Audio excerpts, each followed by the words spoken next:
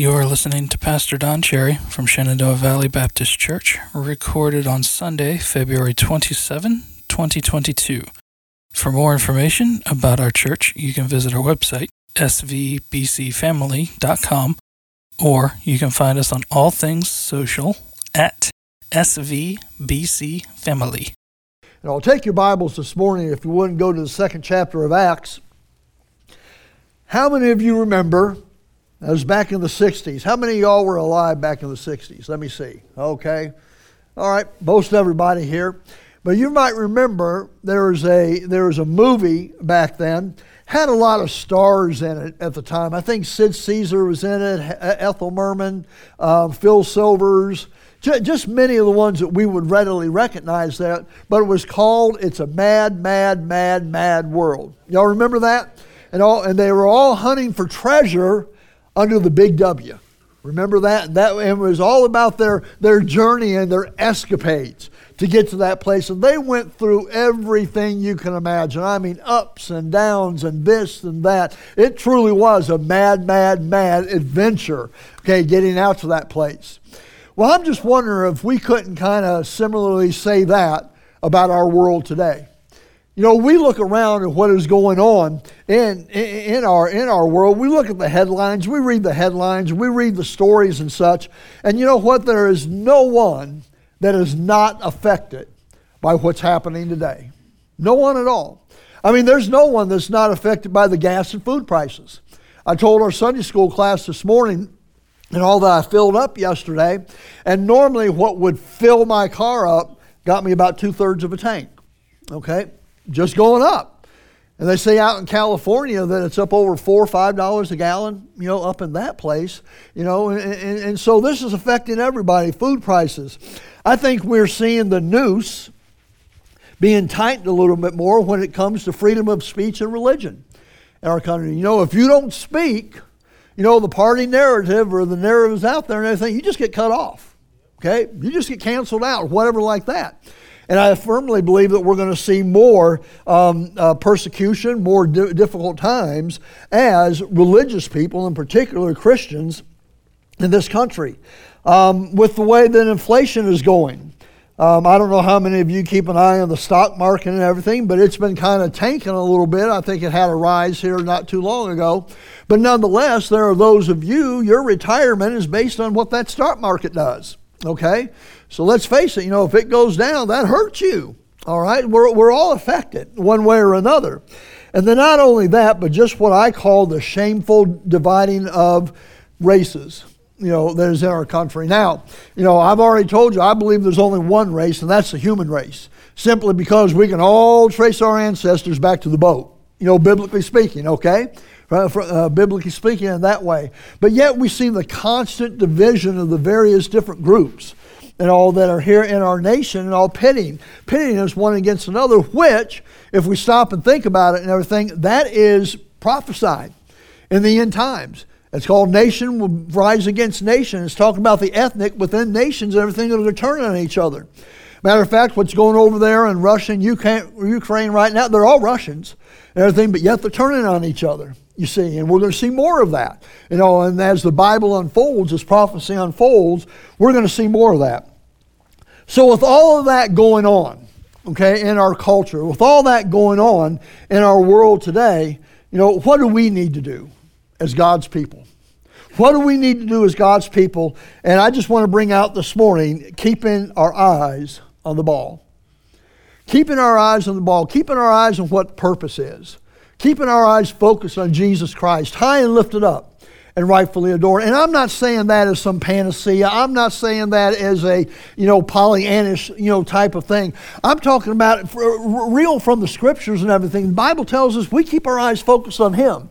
This world's going to change, but according to Malachi, God doesn't change everything. So we need to stay focused on what His purpose is for us, or you know what? We're going to get distracted like everybody else. Like everybody else. You know, we need to keep our eyes focused on Christ. Now, Acts chapter 2, you all know what Acts chapter 2 is about, don't you? Okay? Somebody tell me, what's Acts chapter 2 about? Pentecost, the day of Pentecost, okay? And we do know it is the day of Pentecost, but what often gets focused on in Acts chapter 2? Well, oftentimes in Acts chapter 2, the focus is tongues. The focus is healing. The focus is miracles, such as like that. And I'm not slighting that, okay? Please don't get me wrong. I'm not slighting that in any way. But often we read, in particular us Gentiles, okay, we read right over that word Pentecost and don't consider what Pentecost is all about. That Pentecost, this feast of Pentecost, was a fulfillment of Scripture. If you remember back in the Old Covenant, God gave the nation of Israel 7 feasts, okay, that they were to observe on a yearly basis. And 3 of them, every male Jew from around the empire had to come to Jerusalem, okay, to observe this feast. Pentecost was one of them, along with Passover and Feast of Tabernacles. All right? Those had to be done in Jerusalem. But these were all pictures. These feasts were all pictures of a future happening. And that's what I want to kind of deal with here with Pentecost, which in the Hebrew it's called Shavuot, but the Feast of Pentecost. And I want to look at the meaning of this Jewish feast. And so basically, there are 2 things we want to look at here, and that is first fruits and the harvest, or Passover and Pentecost, okay, and how they tie in to what is taking place here in Acts chapter 2. So when we think of Passover, and we are approaching that time, I think Easter's in April, and all this year in April, and all we refer to it as Easter, but yet it is Passover time. Okay, it is the feast of Passover that God gave to the nation of Israel. So Passover had to do with Messiah's death. Okay, it had to do with death, had to do with sacrifice, and then also his resurrection. Okay, because he didn't stay in the grave. He arose from the grave. And so, when we think of his death, the Bible says, except a corn of wheat falls into the ground and dies, it doesn't give life. All right? And any of you who have ever planted a garden, you know that. You've got to plant that seed. What does that seed do? It basically dies. And then it gives life to sprouting. Okay? Well, that's exactly what the Bible is referring to Christ as the corn of wheat. That he died in order that we might have life. Okay? Because here's the thing, and we know if Jesus Christ just died and that was it, you and I are hung. Okay? Because there is nothing to look forward to. And so Christ, that corn of wheat, fell in the ground and died for you and I. And then his resurrection represented what's called the first fruits. 1 Corinthians chapter 15. In other words, Christ needed to rise first before anybody else could. Okay? If Jesus Christ did not rise from the dead, you and I are not going to rise. But the fact that he did, we have hope in the resurrection and that we will rise also to be with God eternally. Okay? Are you following me? Okay, I haven't got you confused yet. Okay, let's go on. So remember I said that Feast of Passover and Pentecost complement one another because Pentecost took place 50 days after Passover. Okay, 50, Penta, okay, 5, you got that? Okay, it took place 50 days after. And in the Old Covenant, it was the giving of the first fruits of the crop. Remember the first fruits? So the first fruits of the crop were given, okay, in guarantee of a greater harvest later on. All right? The first fruits were brought, the first fruit of the wheat, first fruit of the corn, the first fruit of barley, and all was brought with the guarantee and hopes of a greater harvest later on. Passover, Pentecost. All right? Now, in the New Testament, Messiah, as the first fruits of the harvest, because of his resurrection, guarantees a future harvest, now listen, of souls. Of souls. All right?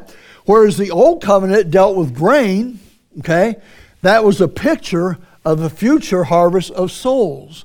What was that future harvest? Well, Acts chapter 2.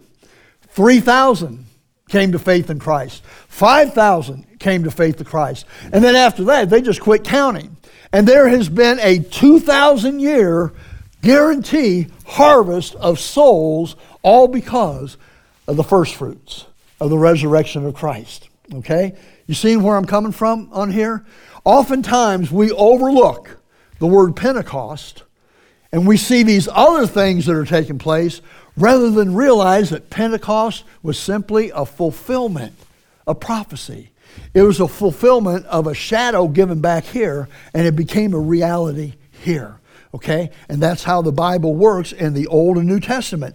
So, in the future meaning, there is a future meaning here, that believers, you and I, are first evidence, James chapter 1, that God will redeem the universe on a grand scale. Revelation 21 and 22. You and I are the first fruits of that. Our redemption is the first fruits that God is going to redeem. And when we read Revelation 21 and 22, what does God do? He totally renews everything, doesn't he? He renews the earth. He renews everything. And he makes it new. And it'll be a world with no sin, no sorrow, no sadness, no sickness, no any of those things, you see. So here's the thing that I want to point out on that in Acts chapter 2. Don't overlook little things, okay? We oftentimes focus on all these peripherals. And again, I'm not saying that they're not important, but oftentimes we say, look at there, chapter 2, verse 1.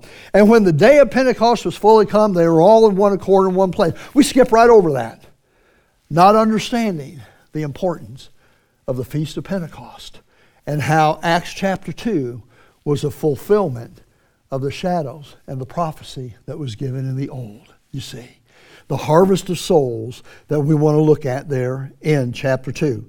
Now, as we move on, I want you to look down to, by the way, did I confuse y'all? I hope not. Tried to explain it as simple as that. The point being is don't overlook things. Don't overlook things. When you see something like Pentecost, you see something like Tabernacles, go study them out, because it'll help you just see your Bible come to life even more and tie in the Old and the New Covenant in. I just get excited about that stuff. I don't know where you're at on anything, but man, I think it's neat, learning the things of the Word of God. And so in Acts chapter 2, if you move down, if you would please, to verse 42, and they continued steadfastly in the apostles' doctrine, fellowship, and breaking of bread, and in prayers. I preached this message before with intentionality, because I think it's good that we're always reminded of why we as the church is here. All right? And we need to understand we are here because it's God's purpose, not our purpose. Okay?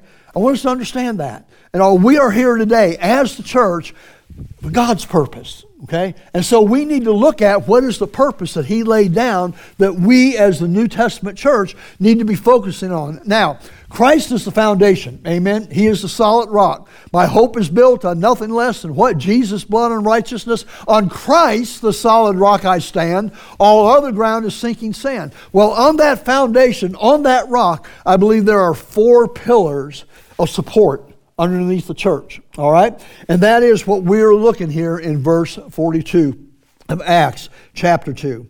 Now I want you to notice here, that the Bible says that how did they continue? They continued what? Steadfastly. They continued intently. They continued desirously. And all this was something that was, this was what they did, all right? It wasn't like, I think we need to go study the Word of God. Oh, hey, you know what? I haven't been in my Bible for a week, I guess. But no, they intentionally and intently looked into the Word of God and learned the apostles' doctrine. Now, you might say, so what's the apostles' doctrine and everything? Why are they teaching the apostles' doctrine? So where did the apostles' doctrine come from? You just go back to Matthew chapter 28. Okay, when Jesus gave the Great Commission, He told the church to go and make disciples. You're to baptize them. And then what? Teaching them, now listen, teaching them to what? Somebody say it. Observe. Okay? What are they to teach and to observe? Whatsoever I, Jesus said, have commanded you. So the apostles' doctrine was simply what Christ taught them. Okay? Because remember, the New Testament wasn't written out here. Okay? That didn't come until late in the first century or even, early in the second century. So this was all orally handed down. So they took what they learned of Christ and they communicated that unto others. That was the apostles' doctrine. And that's what we in our churches hopefully do today, is we take the Word of God and we communicate it to the people. And notice it didn't say anything about the apostles' opinion. It didn't say anything about the apostles' preference.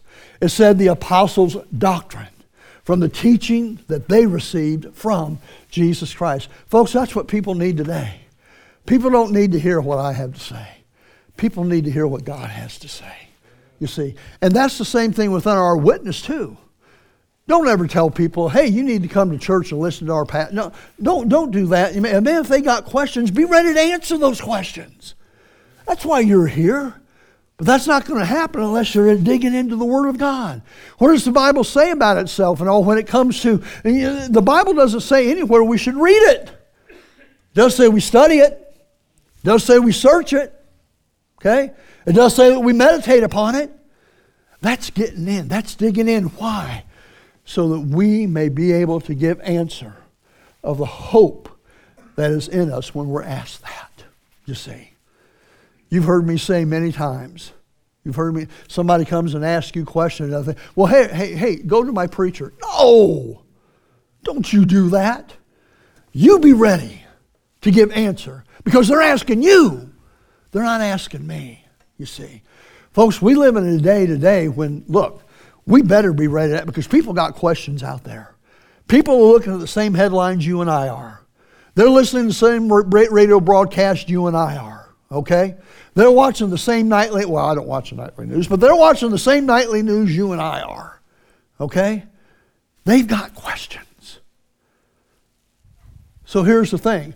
Hey, you need to come, I'll take you, and my pastor will answer those for you. What if between that time and something like that, they run off the road and die? Amen or oh me. You understand what I'm saying? We've got to be ready. We've got to be ready. The apostles' doctrine. What does the Word of God say about itself? Psalm 119:89. Forever thy word is settled in heaven, O Lord. John 17:17. Your word is truth. Psalm 119:105. The Word of God is a lamp unto our feet and a light unto our path. And then Romans 10:17. Faith comes by hearing, and hearing by doing good works. By what? By the Word of God. Why? Because the Word of God is what has the answer. The Word of God is the truth that people need. And then we see, secondly, they continued steadfastly in the apostles' doctrine. Number 2, in fellowship.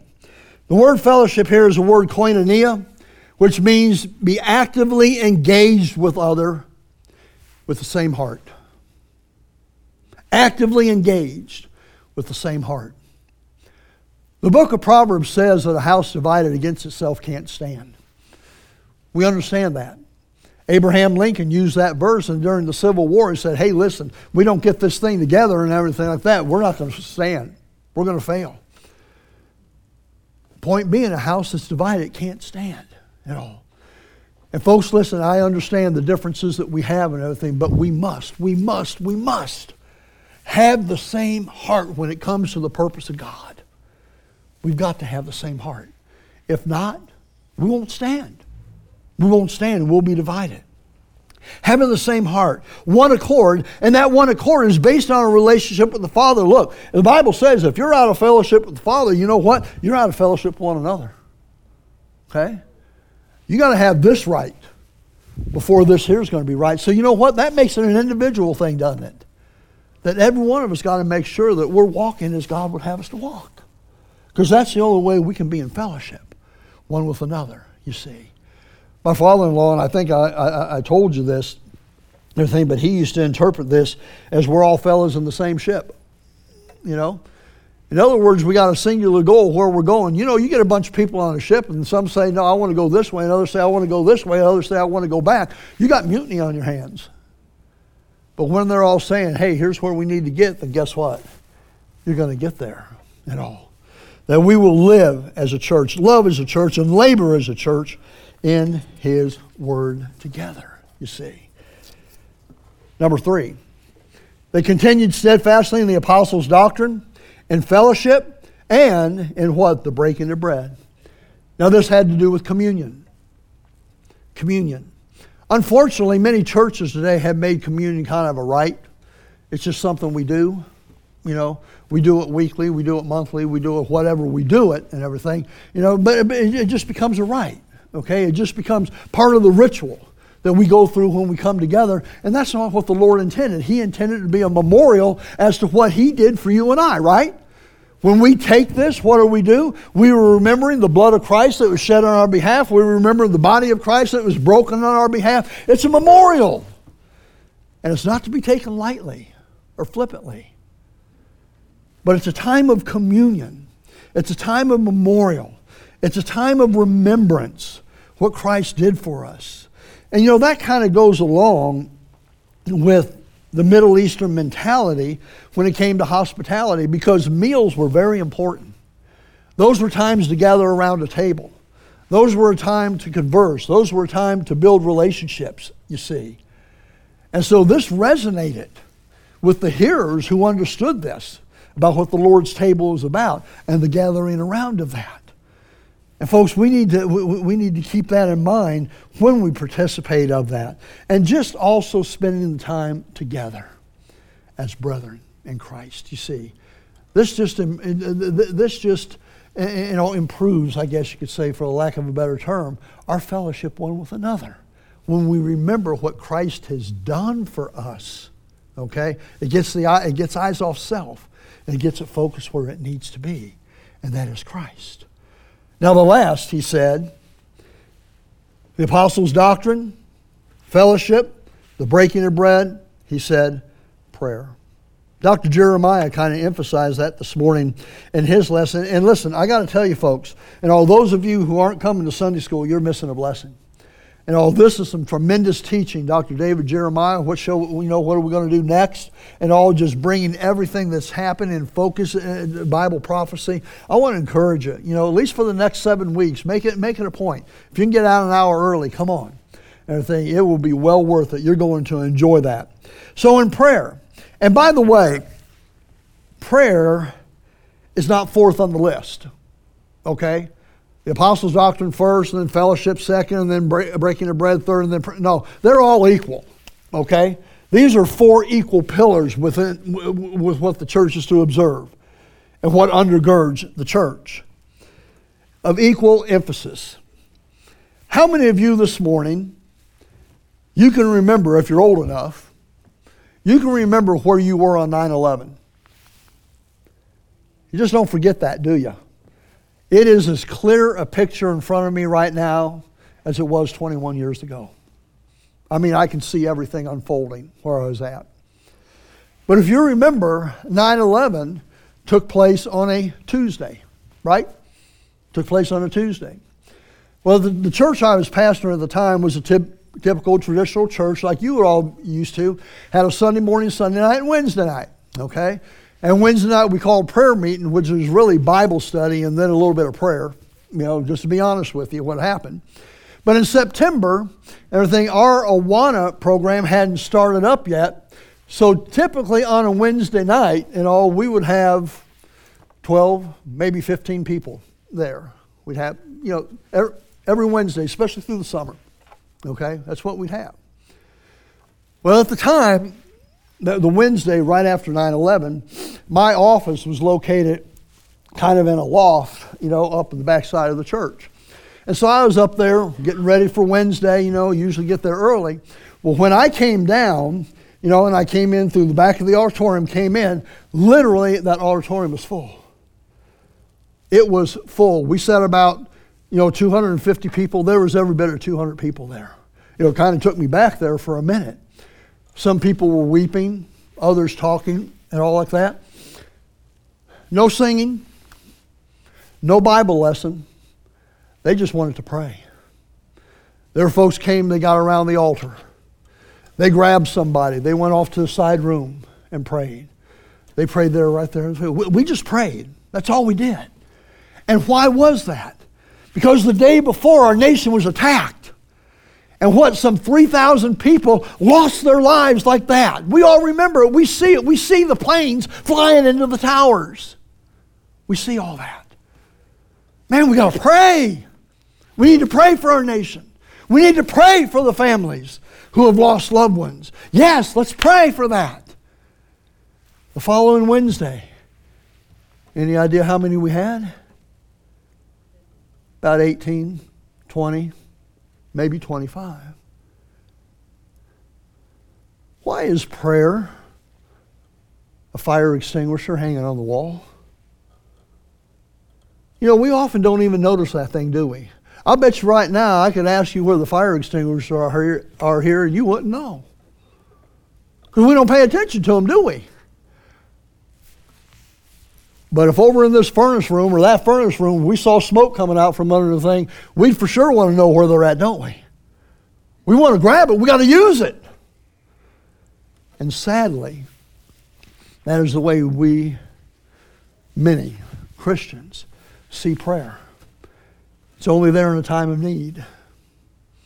Instead of realizing that prayer is our constant communion with our Father. When He says pray without ceasing, He understands you can't pray 24/7. You can't be up here at this altar 24/7 praying. But we can be in a mindset of prayer, can't we? We can be in a mindset of focus on our Father. That's what prayer is. It's communing with Him, not just communicating, but communing with our Heavenly Father. But often, and we wonder why churches seem so powerless today. Or maybe why in our lives and everything, we see things happening and everything, and God, where are you? God, what's going on? Why this? Why that? Could it be a result that our prayer life just stinks? That our prayer life is simply when something goes wrong? Is that what it's become, folks? Listen.